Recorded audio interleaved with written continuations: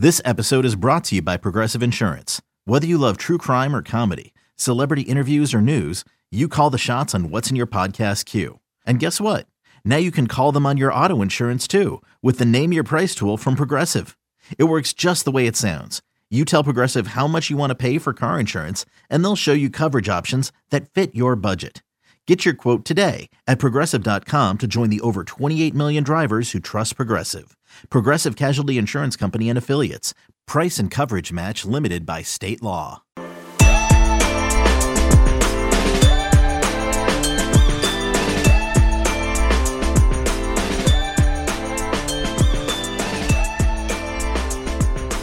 Welcome in. It's the Lions 24/7 podcast. It is Whiteout Week in Happy Valley. We're happy to be with you, gearing up for a big Penn State game on Saturday night, and for the third consecutive season, ESPN's College Game Day crew going to make their way to State College and set up shop here. So a lot going on around town. You can feel the buzz. We're fresh out of the press conference where we spoke with James Franklin and lineman PJ Mustipher and Steven Gonzalez. So a little bit more insight on where this team is at right now.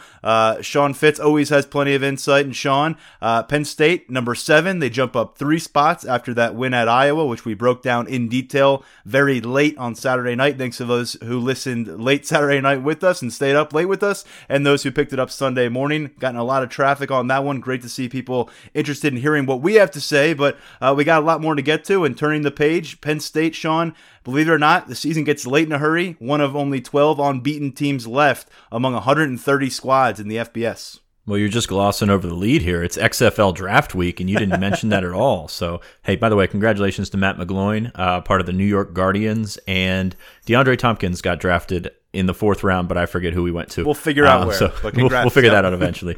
Penn State 6-0, of course. Jumped in the polls. I was a little surprised that Georgia dropped as far as they did just because of how that thing works. I mean, I think they deserve to drop based off of losing to South Carolina. Penn State made its leap, number 7, and they've got all the spotlight on them this week. Of course, Iowa.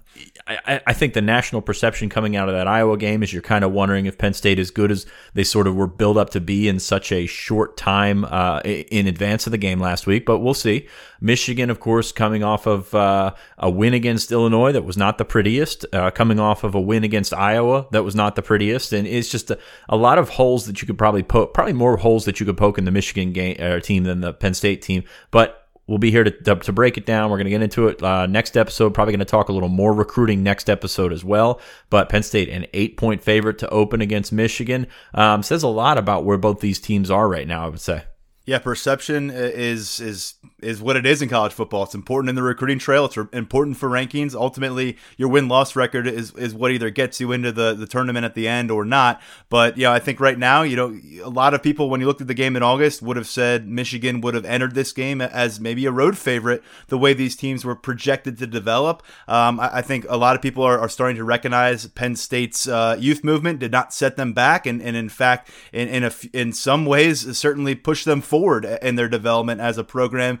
And then Michigan, the offensive explosion, if people were anticipating that, just has not happened. Shea Patterson has not taken a step forward. As you said, we'll talk about Michigan versus Penn State in our second edition of the podcast this week, and planning to go further in depth on what figures to be another major recruiting event with the whiteout, with a night game. It's going to be a list that's very important for Penn State, and we'll talk about some of those priorities. But for the 4th time since 2000, this is a 6-0 squad at Penn State. It's the second time it's happened under James Franklin, of course, back in 2017.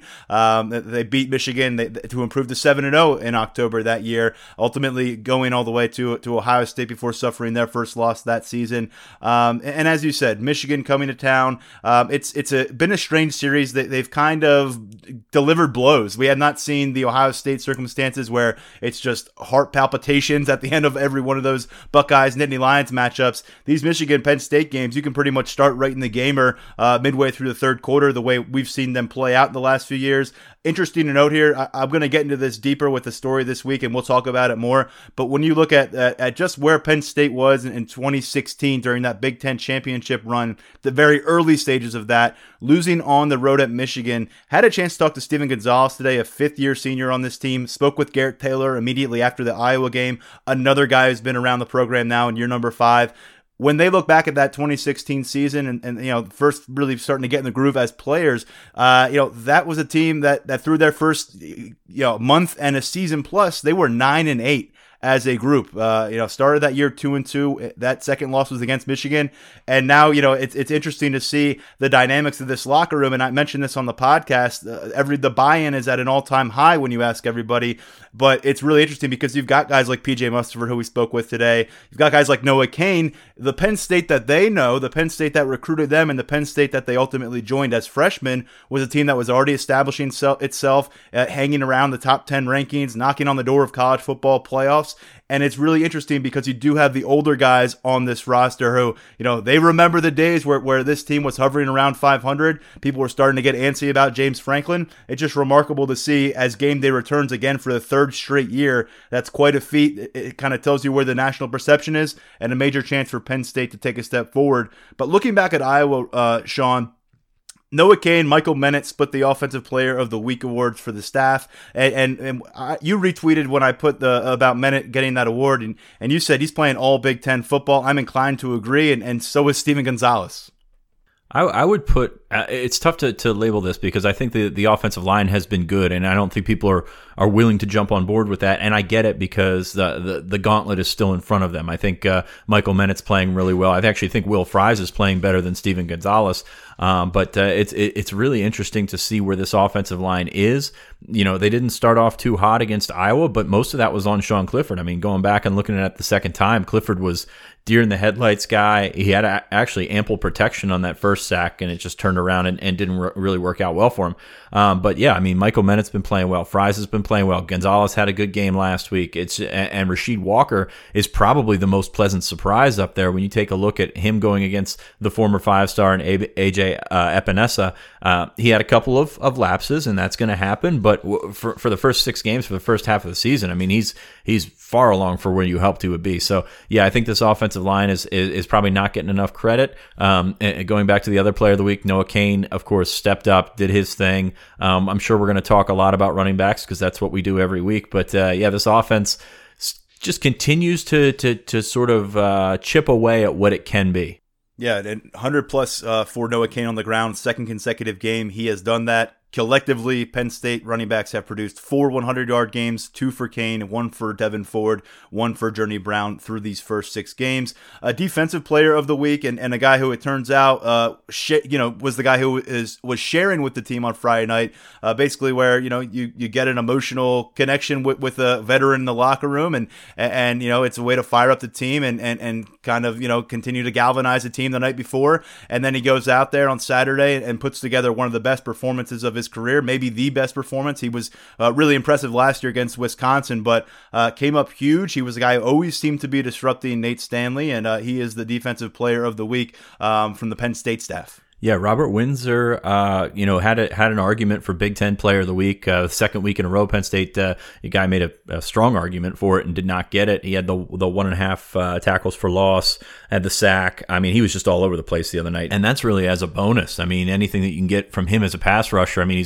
you want him to take up space inside, but anytime he can get to the quarterback, he's willing to do it. He sees himself as a pass rusher, but in this defense, I mean, your defensive ends are usually the guys that get to the quarterback. So really manhandled the inside this week. Also worth pointing out, PJ Mustipher was really good. Antonio Shelton was really good. So just I think everybody's sort of played off of Robert Windsor, and when you can get him, when you can get your senior to get out there and provide you with some sort of momentum like that, I mean, you got to feel really good about where you're at. Yeah, Windsor spending a lot of time in the backfield, 2.5 tackles for a loss, I believe it was, and then a sack and a half in this contest. And overall, now halfway through their season, this defense are ranking second in scoring defense, 8.2 points per game. They have not given up more than 13 points in a single game all season. And then talking about hanging around the backfield, Penn State, 27 sacks through 6 games. That's a 4.5 average, tied for second in the FBS. And they are also third in the country, 9.8 tackles per loss. So that whole defensive thanks for that. front, I shorted him a tackle for loss and a half a sack. So thanks for that. Sure, yeah. Well, and the totals have been impressive on a week-to-week basis, and as we'll get to in a moment, particularly so as Big Ten play has developed. But the rotation clearly working. It's been really impressive to see what they've been able to put out there, going 2-3 deep along that defensive front. And Windsor, of course, a staple of that group as a starter. Field position was huge, Sean, and a guy who played just a paramount role in that was Blake Gillikin. He put his skills on performance, and it was after he took a really a tough hit where we wondered coming out of intermission whether Jordan Stout was going to have to step up, handle the punt role. We saw him actually during warmups, out there on the field punting. I'm guessing that's something that Jordan Stout usually does, but it's something that we were specifically tuned in more. They didn't need to use him because Blake Gillikin stepped up. He actually earned Big Ten Special Teams Player of the Week for his performance, and he is the first punter out of Penn State to do that since Jeremy Boone back in 2009. You look at this in a 5-point game, 17-12, where every yard, every inch really seemed to matter. Hawkeyes' average starting point for their possessions, Sean, 18-yard line, their own 18-yard line. Gillikin, 5 of 7 punts inside the Iowa 20, 3 of those inside the Iowa 10, and we have already discussed how well the Penn State defense has done through 6 games. You give them that kind of opportunity, sets the stage for them to force a punt, force a turnover. Either way, get the ball to your offense in a good spot, and conversely, Penn State started their average drive 34-yard line. So huge advantage, and Blake Gillikin at the centerpiece of that. It allowed them to split those critical categories that they say. Of course, they won turnovers 2-0. They won field position, and they lost penalties, and they lost chunk plays. So you don't see that. That's not typically the split that you see, but field position went a real long way in just pinning that Iowa offense, which isn't going to scare anybody, wasn't going to do anything, pinning them back, the further back they could go. I mean, you just put yourself in a position to win that game and win an Iowa-style ball game, which is what we said on Saturday night was the most impressive thing, is that Penn State adapted to the style of ball game that Iowa sort of made them play and really made the most of it. You mentioned penalties in there. I know that perked up the ears of some of our listeners. I will say our very own Mark Brennan did bring up the subject with James Franklin at the press conference Tuesday afternoon, asked if he had heard from Big Ten officiating this week or since the game. Franklin took a few moments and said he had, but declined to get into specifics. I don't know if he exactly got any kind of answers that he was looking for, much less what Nittany Lions fans were searching for. But you come away with the win. Sean, you're working your way through that film again. Looking forward to checking out your second look weekly staple on Lions 24/7 and kind of what stood out to you. But so far, you mentioned Sean Clifford kind of rebounding and kind of settling in after a rough start where he kind of forced a sack upon himself. It didn't see the offensive really getting a groove until later in the second quarter, and much of that was because KJ Hamler did KJ Hamler things. But what to you are some common themes, whether it's individual, position-wise, working your way through that? Well, I was a lot more impressed with the offense than I thought I would be based on the eventual output. Of course, they had a couple scores wiped off the board, but for the most part, I thought they ran the ball well. I thought the offensive line handled itself well. Iowa was clearly sitting back, trying to take away chunk plays. They paid a lot of attention to KJ Hamler, which is sort of the theme that we see every week. So I was impressed with what the offensive line was ready to do. Or came ready to play. Iowa really sold out to take away anything down the field. Penn State really didn't even try anything down the field. I saw some different things, some different formations. Penn State tried to mix some things up early, and I don't know if you got Clifford thinking too much or if you got Clifford, sort of out of sync and out of the rhythm, but really was not the start they were hoping for. It was really interesting to see his progression because he didn't play well, and that's something that when you take away this and put it juxtapose this game in the first half of the season, I mean he's still clearly learning on the job. He's still clearly just a split second slow on some decisions, and then when he just sort of takes off and goes, he can do some really nice things, which is kind of surprising. If you watch the second play of the game, you saw Jahan Dotson run a wide open across the middle of the field. Everybody saw it. I mean, our message board almost crashed because of it. That's probably a play that he makes in the third quarter, and that's not just an Iowa thing. That's something we've seen from him in the last couple of weeks. So interested to see his in-game progressions go. Once he gets settled, because when he goes to Columbus and that happens, that's going to be 7 points or 14 points for Ohio State. I mean, that's something that he can't, that he's got to get under control. So I like where the offense is at to a point. But I think it's fair. I think it's more critique than criticism to say that Sean Clifford needs to get better. Sean Clifford needs to really step up in a couple of different ways, because if he can, they can get rolling and they can do some pretty special things. I mean, you're talking about on-the-job training for Sean Clifford, and what he's done. They are 6-0. It didn't start the game well at all. It was maybe some of the worst football we've seen from Sean Clifford to this point in the season.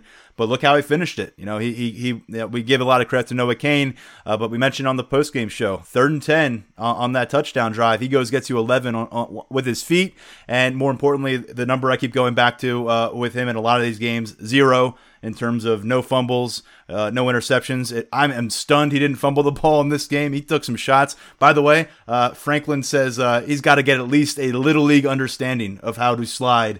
It's something that we talked about in the postgame show. He can't be taking those kind of shots, but I think this kid's fearless, and what he gives you at this stage is going beyond the box score. That's a cliche thing, but I think there are quarterbacks that you look at and you see, may not be a high completion percentage in a game, maybe not a lot of yards, and they really aren't adding much else to a team. But Sean Clifford, he is loving life right now as Penn State's starting quarterback, and I think this team, they're responding to that in a lot of ways, and it's good to see for a young quarterback as things progress. And just really quickly, I know our listeners have been kind of keyed in on this during the season, but down in Mississippi State, how much do we put the spotlight on this quarterback conversation all summer about how we're going to watch how things were trending? Sean Clifford's the quarterback of the number 7 team in the country. I don't know what would have happened for Tommy Stevens if he stayed here, but he is going to enter this next game for Mississippi State as the declared backup quarterback to freshman Garrett Schrader. Joe Moorhead confirming that at his press conference this week. So not what you want to see. No one wanted to see Tommy Stevens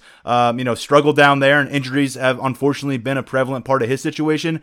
But at this stage, considering Sean is also a redshirt sophomore, Franklin's decision to not name a starter, to give Sean a chance to go win this based on what they saw, hindsight 2020, but it sure does look like the right call. Yeah, and Joe looks beaten right now down at Mississippi State. Tommy looks beaten in more ways than one at Mississippi State. They lost to a bad Tennessee team this weekend.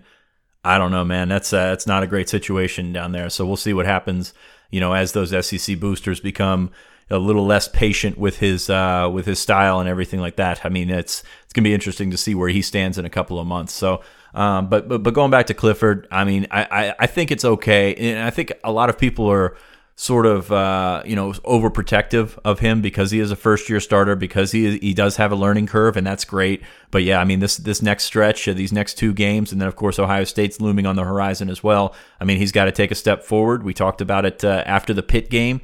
Came back and responded very well against Maryland. Took a step back against Purdue. Last week, he won on the road in Iowa, and that's what you really got to take away from this game. That's a really, really tough thing to do for a first-year quarterback without much experience. He did a good job there, but in terms of ball placement, in terms of decision-making, in terms of keeping his head up and not causing his own sacks as he did early in the game against Iowa. I mean, he's got some things to work on, but you've seen some positive things too. Once he gets going and once he can start freewheeling a little bit, stop thinking as much, maybe not really worrying about the coverage as much in terms of dumping it off or going short to Freiermuth or doing anything like that. That's when he's sort of at his best. So I still think he's prone to, he probably could have a pretty bad mistake at some point just based off of how he's handled the way that defenses have adjusted to him pre-snap. But still, I mean, from where he's at right now, he's protected the football, put up some points. You'd like to see him be a little better against Pitt and Iowa, but really, I mean, 6 games in, you're 6-0. Trace McSorley was 4-2 at this point in his career. So, you got to tip your hat to Clifford, but still think that he can get better. And once he does, again, I think this offense can really take the next step. And if this offense takes the next step against the teams that are lined up in front of it, I mean, that's a 3-0 stretch where we're talking about taking 2, maybe taking or being 1-2, or taking 2 from 3. So if they can get 3-0 out of this stretch, and this offense can get where it needs to get, man, that's saying something. That's a statement on a national level when you're going into the last part of that schedule. Yeah, and of course Ohio State unbeaten still, and Minnesota unbeaten still. We'll see where their season takes them, but Penn State will be making a trip to Minnesota later in the year. Maybe it's a really interesting game, man. I still don't buy Minnesota, and they beat Nebraska without their starting quarterback and Adrian Martinez. But it's man, 8-0, a potential 8-0 versus 8-0 team. I mean, you had to be good at some point, you know? Yeah, well, we'll see what happens there. But in terms of that offensive backfield, Noah Cain has obviously become the story, as we mentioned. One of probably the most notable takeaway for me from James Franklin's press conference this week was a little bit of clarity on the offensive backfield. He's been very reluctant to go into specifics on any one of these individual 4 players. He really wants to kind of put an umbrella over all 4 and focus on how collectively they all have the ability to shine. But it wasn't quite as cautious in this case, because in the situational circumstances that Penn State has faced lately, that 4-minute offense, it's Noah Cain's job right now. You kind of set aside any kind of scripted rotation. We saw it in crunch time on the road against Iowa. It speaks volumes about where Noah Cain's ball security is, but more importantly, it speaks volumes to his ability to pick up these yards and not get buried in the backfield. It's what we've heard about him throughout. And I just want to really quickly mention as well, roll your eyes all you want out there, but Tariq Castro-Fields this morning says they are now calling him Noah Gain. So take that for what it is. You can roll your eyes. I'm doing it myself. So that's but I mean, obviously, this locker room is loving what they see, especially those guys on the defensive sideline. They're seeing a guy who's putting the game away on ice against Iowa, whereas last year, under circumstances, how often did we see this Penn State offense, even with a guy like Trace McSorley running the show back there, and an eventual second-round NFL draft pick of Miles Sanders? They were going 3 and out, or maybe they'd pick up 1 first down and have to punt. They'd ask their defense to come back on the field, make a late stop. It didn't happen in key spots. You could say the same thing about 2017 when they had a renowned talent in Saquon Barkley. But right now, they're getting it done. It's a testament to the offense, but also to Noah Cain. Really quickly, Sean, 4 drives that stand out with him. Against Pittsburgh, he scored the go-ahead touchdown, and he was the catalyst on that drive. It ended up being the only touchdown of the second half in a 17-10 win. 7 touches on 13 plays. He gained 53 yards. His shortest gain, I think, was 3 yards. He had 6 touches of 4+, 4 of them going for 7+, including a 13-yard touchdown. Against Purdue, it wasn't a put-away drive by any means, but it did kind of give you a little bit of faith in the Penn State offense coming out of that one, because they were completely stalled out. He shook them out of their lull. He had, in that contest, 5 touches on 7 plays in that drive, 54 yards. The shortest gain was 2 yards, and that was a touchdown run. All the other touches on that drive were 8+ yards for him. And then I'm going to point to 2 against Iowa.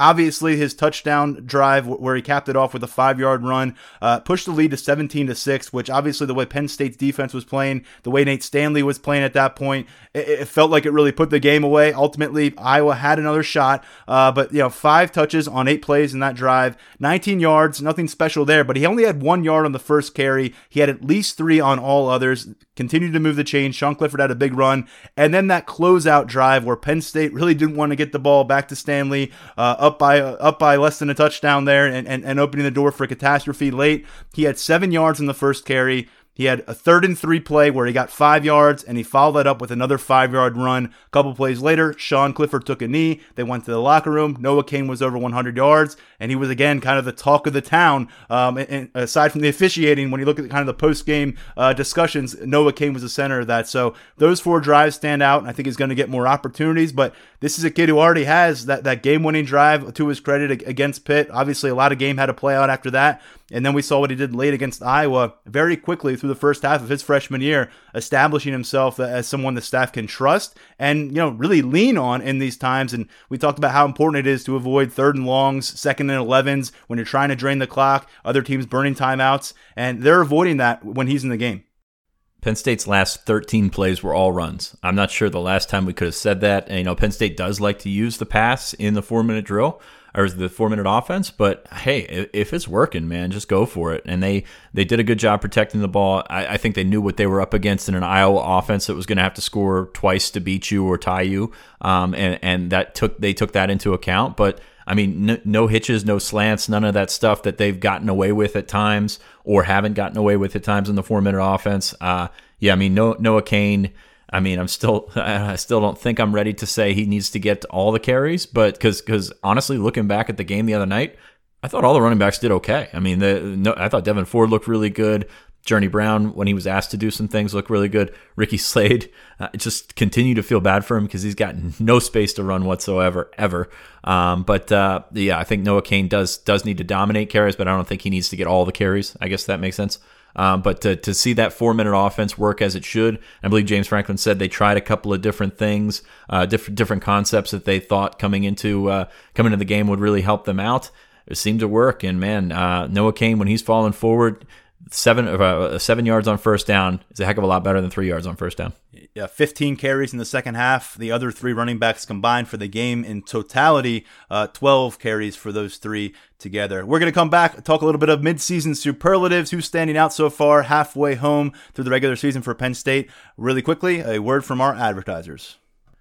Before we turn our attention forward to the second half of the season, wanted to take some time, Sean and I, to review some of the notable trends, notable performances through these first 6 games. A couple things stood out, though, in the last 3 games, which represents the start of the Big Ten play since the bye week. There was two aspects that were really stressed over everything, it felt like, going into the bye week. One was third down conversion rate on offense. The other was getting after the quarterback and bringing him down on defense. Third down conversion rate really stands out right now, Sean. They were 23% conversions in the first 3 games. Went into the bye week. Since then, they've come out. They're above 50% third down conversions in every single one of their Big Ten games. I wanted to make that important because so people don't think it's skewed by the Maryland performance or anything like that. They're above 50% each one of these games. 10 of 19 in their most recent against Iowa, and overall 56% they are converting their third down opportunities. That's 27 of 48 through 3 Big Ten games. And I feel like that is just a staggering number when you look at where they were through 3 games. It was something that I want to say they were ranked like 123rd or lower among 130 FBS squads through those first 3 games. Been a completely different trend since they emerged from the bye week. Yeah, that 10 of 19 versus Iowa was really the one to take away too, because I mean that's going to get it done at Kinnick. I mean, you don't say that about a ton of those stats, but 3 of 5 in the fourth quarter, 10 of 19 overall, and that's the big takeaway there. I mean, it's completely different than what we saw early. You know, they were putting up points, everything. You know, they weren't having as many third down opportunities because they were blowing teams out and things like that over the first 2 weeks. But, you know, they've taken the strides they need to do. They're running the ball on first down much better to set them up in a position. And I think the down and distance is really what you would take that third really take those third down numbers with. So they've made improvements, made small improvements. I think they're winning in tighter quarters and doing a good job up front. And I think that's really where you see those third downs sort of take off. And in terms of getting after the quarterback, you've seen progress there as well. Now these numbers are a little skewed in each case, pre-bye and post-bye by one singular game. They had 7 in the opener against Idaho in terms of sacks, but then they had 11 in total in those first 3 games, bringing down the quarterback after the bye. 16 sacks in the last 3 games. Of course, 10 of those came against Purdue. They've never had more sacks than that this century in a game, so that speaks volumes. But it just feels like even when they're not getting sacks, they are consistently applying pressure. We'll see how that goes, but obviously they did not make things easy on Nate Stanley. It was only a couple sacks against Iowa, I believe. Felt like more because they did get pressure on him. They forced him into some pretty rough decisions, throws downfield and rushing some of those throws that just did not look pretty. So sometimes the stats aren't necessarily reflected, but again, being able to go to your third defensive end and having that guy be someone like Adiza Isaac or Jason Oweh when you go down to your second guy, or Daniel Joseph off the bench, they've just done a really nice job of sustaining pressure, and you know, I think those sack numbers will continue to bear monitoring, but I don't think you're going to see that slow down in any way. I think they've done a nice job of pressuring with the second level as well. Ellis Brooks has gotten to the quarterback a few times. Micah Parsons, we know, can get to the quarterback. Cam Brown's been back there. I'm not sure if he's gotten home yet or recently, but I think they've done a nice job with the linebackers getting back there, and I think that's really where they're at their best. I mean, if you can get pressure with 4, and they've done that. They've done a pretty good job of that. Of course, Tony had the big game 2 weeks ago. Gross Matos has been solid across the board, but it's really when you bring that 5th guy, because you've got to account, you got 5 guys for 4 guys, and you're usually accounting for somebody on one of those defensive ends. When you can bring another guy from that second level, that's really when they've been at their best. And these quarterbacks have scrambled, and these quarterbacks have made mistakes because of it. Even there was a play early in the Iowa game where Stanley's rolling out to his right. Cam Brown comes and slips. Ellis Brooks is right behind him, and really Stanley gets moving to his right and tries to throw across his body and puts it in the dirt. That could have been a first down. So just little things like that. the linebacker sacks really haven't shown up on the stat sheet all that much, but they're making an impact in getting to the quarterback as well. Yeah, they have guys who can erase mistakes because of their athleticism, and as we've said, there's just not really many opponents on this schedule, maybe two, maybe one, that you're going to face that can out-athleticism Penn State football right now, and I just coined that term. Let's get into some midseason superlatives here, Sean. I'll quickly run through this list. And 6 games, it's a sample size. It's getting more significant by the week, but still we'll find out where it goes from here. Want to start with offensive MVP, and I'm going to go right back to Sean Clifford. He is a guy that I think when you look at the valuable part of the MVP discussion, this could have really gone in a different direction if he showed up and he wasn't ready to take on his leadership role, if he wasn't ready to handle the circumstances with Tommy Stevens leaving and needing to step up in this summer. And I think entering the season being a guy who has evaluated himself pretty candidly after these games, and tells me he does that in between these games, that you can kind of see that product on the field. But I also like that he has kind of taken his punches both physically and mentally when he's had some rough patches, and then bounced back and responded as he did late in the Iowa game. And I think overall you're seeing a guy that is a very confident player, whether or not he's putting up 4 touchdowns in the first half like he did against Maryland or Purdue, or if he's coming off a performance that is not pretty in the stat sheet. He's excited to get these wins. He's a 6-0 starting quarterback at this point. He's completing 64% of his passes, 9.8 yards average. That's a pretty impressive. It puts him near the top. And again, the number I keep going back to, 15 touchdowns against 2 total turnovers. And by the way, he's a second leading rusher on this team, and a team that has used a lot of running backs. He's getting it done with his legs. Again, you want to see him kind of save himself a little bit in terms of taking some of these shots, but he has shown a willingness and the ability to go get after it and move the chains with his feet, which is huge, because you take that away from this offense and it just isn't what it needs to be. I picked 2. I assumed that you would take KJ Hamler because I think he's the pick right now. 26 catches, 455 yards, 5 touchdowns, and what he does to a defense to make him or to make them pay attention to him, I think is notable, and it's opened things up for other people. I also have Michael Menet down here. I think he's been as steady as anybody up front, and really when you take a look at the offense, Clifford's been up and down. Hamler's been I think he's been their best player, but you don't always get that production coming out of that spot. Dotson's been good, Freiermuth's been good, but in terms of across the board, I have Michael Menet as the offensive MVP right now. I don't think there's just a no-brainer on this offensive unit. So I'll go with Menet. Like I said, I think he's playing at an all Big Ten level. Of course, the biggest challenges lie ahead, and we'll see where he's at in a couple of weeks or in a month from now. But really, just his play has been really, really good. I think he's been the Penn State's Offensive Player of the Week 2 or 3 times so far, and I think that's when you take a look at the tape, and I know everybody likes to bitch about the offensive line, but when you take a look at the tape, they've actually been a pretty solid unit.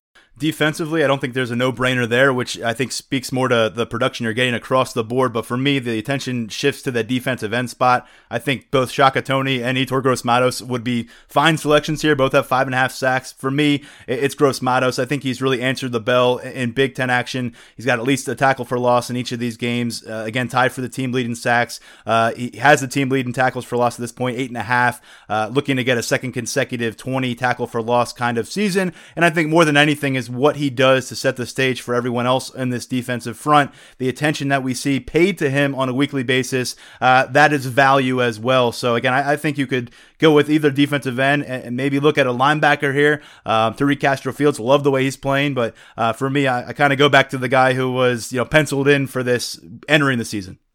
Yeah, I have Gross-Matos as well, but I'll go with Micah Parsons here for the sake of argument. 6 tackles for loss. He's just got 1 sack, and that's you got 5.5 sacks for Gross-Matos and 8.5 tackles for loss. So those sacks count into that tackle for loss. So I think a little bit more productive in the run game. Micah has really come around. You'd like to see him get his hand on the ball. He's got 1 pass breakup, a couple of quarterback hurries, so you'd like to see him get after the quarterback, maybe and finish those plays a little bit more. But I think he's really come along as a linebacker. He's done the things that Brent management probably has asked him to do in terms of, hey, take a couple of steps that we tell you to take and then let your instincts take over. He was phenomenal a couple of weeks ago. Of course, he missed most of that Maryland game, so I think that kind of stunts his numbers a little bit, but still leads the team in tackles with 31. So I like where Micah's been. Again, you can talk about Gross Matos. Shaka Toney's been very good as well. Probably, that's the thing about Shaka Toney is he's put up some good stats. He's also, they share the team lead with 5.5 sacks, and he's got 6 tackles for loss. But there were a couple of games where he showed up on the tape and didn't put up the big numbers. I think the Buffalo game was one of those, or Buffalo or Pitt, one of those two in the first 3 weeks. Really did a good job there. So you can make some arguments there and really be pleased. I think that's the thing about offense. You're kind of scraping for a guy, and they've done a nice job because they've spread the ball around and done a really nice job. But on defense, you're like, man, here's a guy, here's a guy, here's a guy, and it's a little bit easy. It's tougher to find. It's tough to find guys on both sides, but for different reasons. Absolutely, I'm with you. Offensive freshman, tip of the cap here to Rasheed Walker. We're including redshirt freshman. Maybe he's your pick. Hard not to go with Noah Cain, though, considering the last couple games he's coming off of. He's now got more than 20 carries, more than any other running back on this team through 6 games. Leads the team with 310 rushing yards and leads all players with 6 touchdowns on the season. 5.4 yards per clip, and many of them coming in key moments when you want to move those chains. So hard to go against Noah Cain. Yeah, I'll agree with you. I'll go with Cain because I'll talk about Walker a little bit later. So, yeah, I'll go with Cain. Defensively, I think that what's interesting was when I was looking over the numbers and I was looking over the depth charts and things like that, we talked a lot before the season about, the freshmen that would have to step up. Of course, we talked about Keaton Ellis a lot. We talked about Brandon Smith or Lance Dixon. Of course, Dixon's heading for a red shirt now. The guy that I've sort of highlighted as making the biggest splash and making the most plays, Adisa Isaac's been really good. And he's only played in a couple of games so far, so it's been tough. Brandon Smith has found it tougher to crack, and I think he's still going to be really, really good.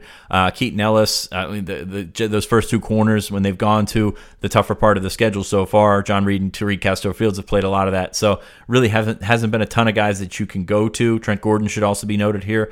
But I like what Adisa Isaac's done so far. I really, really like the potential that he's shown and just his football ability. And, you don't always get that from a New York City kid. His football ability has put him where he needs to be in several spots. And I really like the future that they're coming up with here. Yeah, he stepped in. You know what? I came down here to 2 defensive ends, one redshirt, one true, Jason Owe and Adisa Isaac, and I do give the nod to Adisa Isaac. He had that big performance against Maryland and 2.5 tackles for loss, a sack and a half, and he's a guy that is really putting together. We heard from the coaching staff. I think we've talked about on the podcast.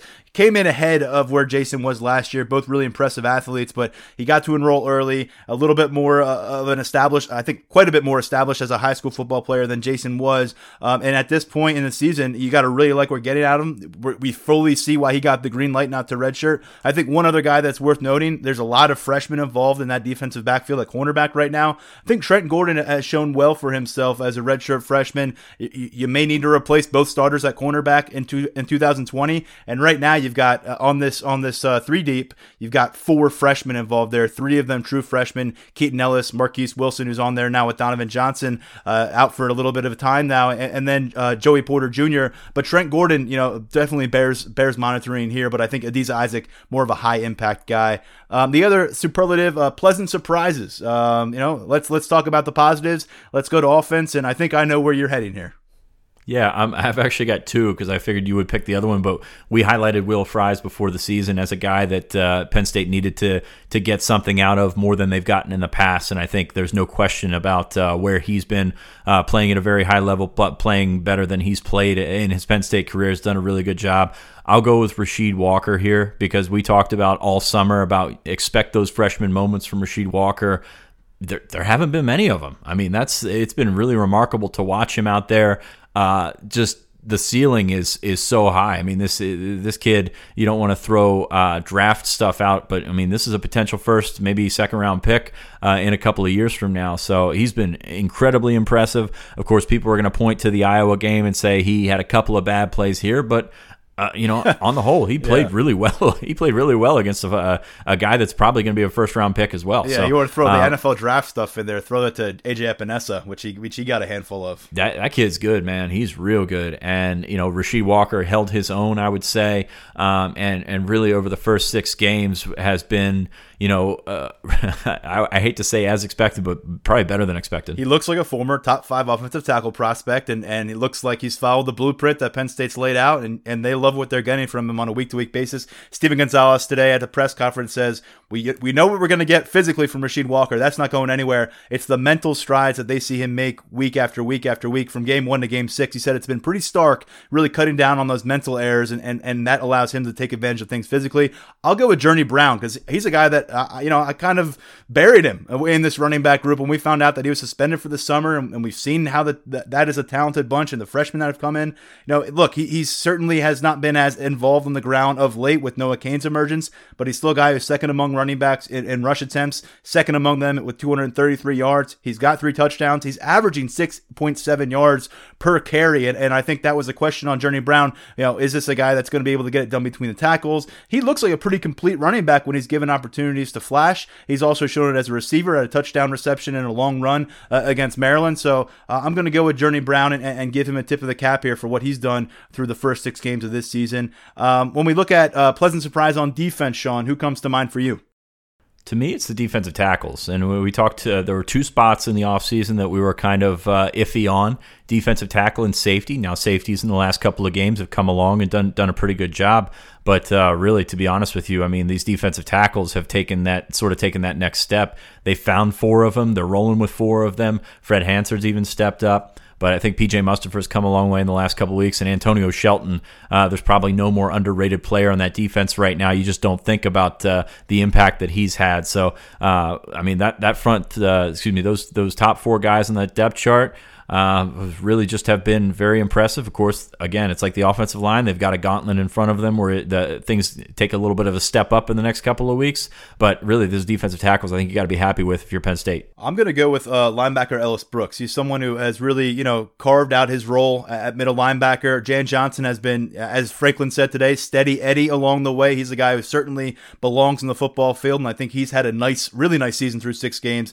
But I think Ellis Brooks, he's come on. He's shown that he can get after the quarterback a little bit. I know he did a lot of that damage against Maryland, 2.5 sacks on the season, but he's somebody that I think has impressed. He's been a key component here, and you can really look at that linebacker depth and being important. Throw Jesse Luketa in that mix as well. But I'll go with Ellis Brooks on the nod there. And Sean, we're looking at now second half breakout candidates. There are plenty to choose from, I think. That speaks to the youth of this team. When we look at offense, there's one name that comes to mind that gets mentioned a lot of the message boards. I'm going to snatch this one. Justin Shorter. We're still waiting for that breakout moment. He's a guy still looking for his first college touchdown. He has been a guy who consistently is catching the ball when it's come his way. He missed essentially a game and a half after that collision against Maryland. Came back, had a key first down reception Saturday. And he's a guy that, I think you could probably put Daniel George, that whole X position is a potential breakout. Franklin, I think, feels like it's a matter of time for him. Could it be this week against Michigan? I don't know. The targets have not been there, but I'll tell you what, you look on the field and you see who Justin Shorter is working against on the defensive side of the football, and it sure feels like there's opportunities to get him involved. And maybe that requires Sean Clifford taking a chance, throwing one of those 50-50 balls, but I like the way Shorter is playing. He's very aggressive, too. He was playing through the whistle against Iowa, downfield as a blocker. Even after the whistle, a couple shoves against the Hawkeyes. I think that's a good indication of where he is mentally right now on the field. Yeah, I'll agree with you 100% on Shorter. It's something that we've been kind of harping on for the last month or so. Granted, he was hurt a little bit, but he's got 8 catches for 100 yards. I mean, he's got 10 targets this year. So, I mean, he's making the most of his opportunities. Had a really nice catch against Iowa the other night, but they're just not looking his way. And I think if they do, I think they're really going to benefit from it. So I'm not sure what has to happen for that to happen, because you can see some of the talent, you can see some of the flashing. But yeah, I'm going to agree with you 100% on Shorter. I don't think there's any any guy that really jumps out at you on that offense other than him that really makes sense in this situation. I'd love to see more out of him, especially in the coming weeks. Defensively, we know they go deep in a lot of spots. There's a lot of opportunities for guys to jump up. I think someone I just mentioned, Jason Oweh, could see him have a strong second half. Not that he had a disappointing first half, but I think you're still looking for bigger numbers out of him. But to me, I'm going to go with the starter. I think Lamont Wade is really starting to hit his stride. A couple games here in the Big Ten particularly, I thought he played very well. And I just feel like he's a guy out there that confidence is key for Lamont Wade, and he lost a lot of that confidence during early phases of his career with Penn State. I think they're in a position right now where he can be a kind of a tone setter at safety, and I just love the way he's playing. I love the way he seems to be leading back there as well. So I'm going to pick him to finish strong this season and further solidify what this defense is doing. I have Ellis Brooks written down, but I'll go with P.J. Mustipher. He's come along in the last couple of weeks, put up some numbers, had the forced fumble against Iowa, just continues to flash that top 100 talent that we've been talking about since he got here. So I'll go with Mustipher. One note on Oweh, just the game looks just a little too fast for him still, and that's in the first couple of quarters, specifically when the run game is still involved and being a factor. I don't think he's played the run very well. I think that's something he's going to have to continue to develop. I think that's a reason they redshirted him last year. But when he can go get the quarterback, I think he can certainly be one of those guys. But I'm going to go with Mustipher on this one. And again, with what Sean Spencer and Brent Pry are able to do with that front, it wouldn't surprise if it was Jason, if it was Adiza, Shane Simmons. You're never surprised if someone steps up with some kind of multi-sack game because they are going to have an athletic edge in a lot of these matchups moving forward. I think that whole defensive front is a breakout candidate in its own right. So hard to go wrong in any of those directions. But PJ Mustipher has shown signs of that really since the tail end of last year, and he has just picked up right where he left off. The good thing for Penn State is Antonio Shelton is playing tremendous football. Robert Windsor is coming off one of the best performances of his career. So defensive tackle, as you've already alluded to, throw in Fred Hansard coming back from an injury. You really like where that spot is at. So you heard our superlatives. Sean has got to run. He's got some important dad duties to get to, so I'll close it out for us.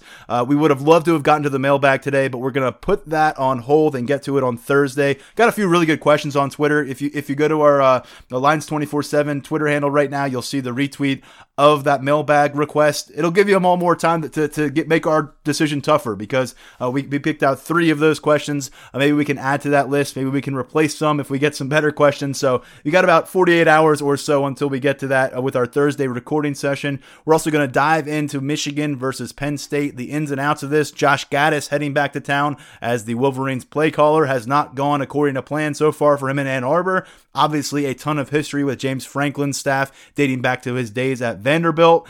And Brian Doan, the one and only national recruiting analyst with 24/7 Sports, is going to hop on with us on Thursday. Things stay as planned with that, and it's always good to get insight from Brian. He'll talk to us about the key visitors that are going to be on campus, what it could mean for their recruitments moving forward. Theo Johnson is obviously the big one, and Theo Johnson, the top tight end target on the board, and you could say maybe the top overall target on the board for Penn State right now.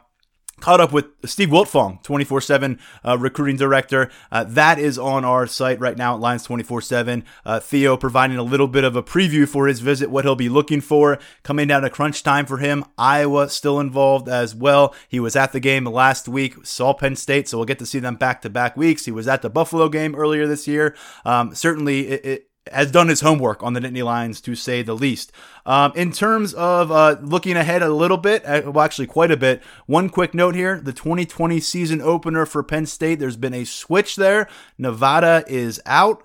Kent State is in. It will be Kent State's 3rd trip to Beaver Stadium in a 5-year span. They were in town last year. Penn State handed them a 63-10 loss. We'll see where it goes from there. Nevada 4-2 this year. They beat Purdue in their opener. They've been to 11 bowls in the past 16, 17 years. So that, I think on paper, you thought Nevada maybe posed a bigger threat out of the Mountain West Conference in that season opener next year, but we'll get to it when we get to it. But now their out-of-conference schedule is set again. They will open September 5th, 2020 against the Kent State Golden Flashes, then hit the road and visit Virginia Tech, and return to town for a matchup against San Jose State before they enter their Big Ten play. But for now, we keep the focus on 2019. Huge game coming up. Again, Penn State looking to improve to 7-0, continue their climb up national rankings, and take another step forward toward trying to reach Indianapolis for a Big Ten championship game, potentially punch their ticket to the college football playoff. But again, only halfway home. So a lot to learn about this Nittany Lions squad still ahead. Join us at the Lions 24/7 tailgate. It'll be getting an early start on Saturday, I am sure. Hope to see you out there. Sean is always out there. I'm going to do my best to make it out for a bit. Always great to meet new people, talk about Penn State football, and also to check out the food that people bring. That's always an important aspect of everything as well. So we'll see you Saturday, but we'll talk to you before then. A second edition of the Lions 24/7 podcast coming your way later this week. As I said, a lot of recruiting stuff, a lot of game previews, and we'll be back again late Saturday night. However it turns out with the whiteout situation with Michigan, Penn State, we'll bring you a post-game podcast as we have done through the first 6 weeks. Our last one against Iowa, I think it is nearing record territory in terms of our listens on this podcast, and it very reflective of the great audience that we have. So thank you for your continued support. Thank you for always being engaged with us on social media, and a special shout out to you VIP members.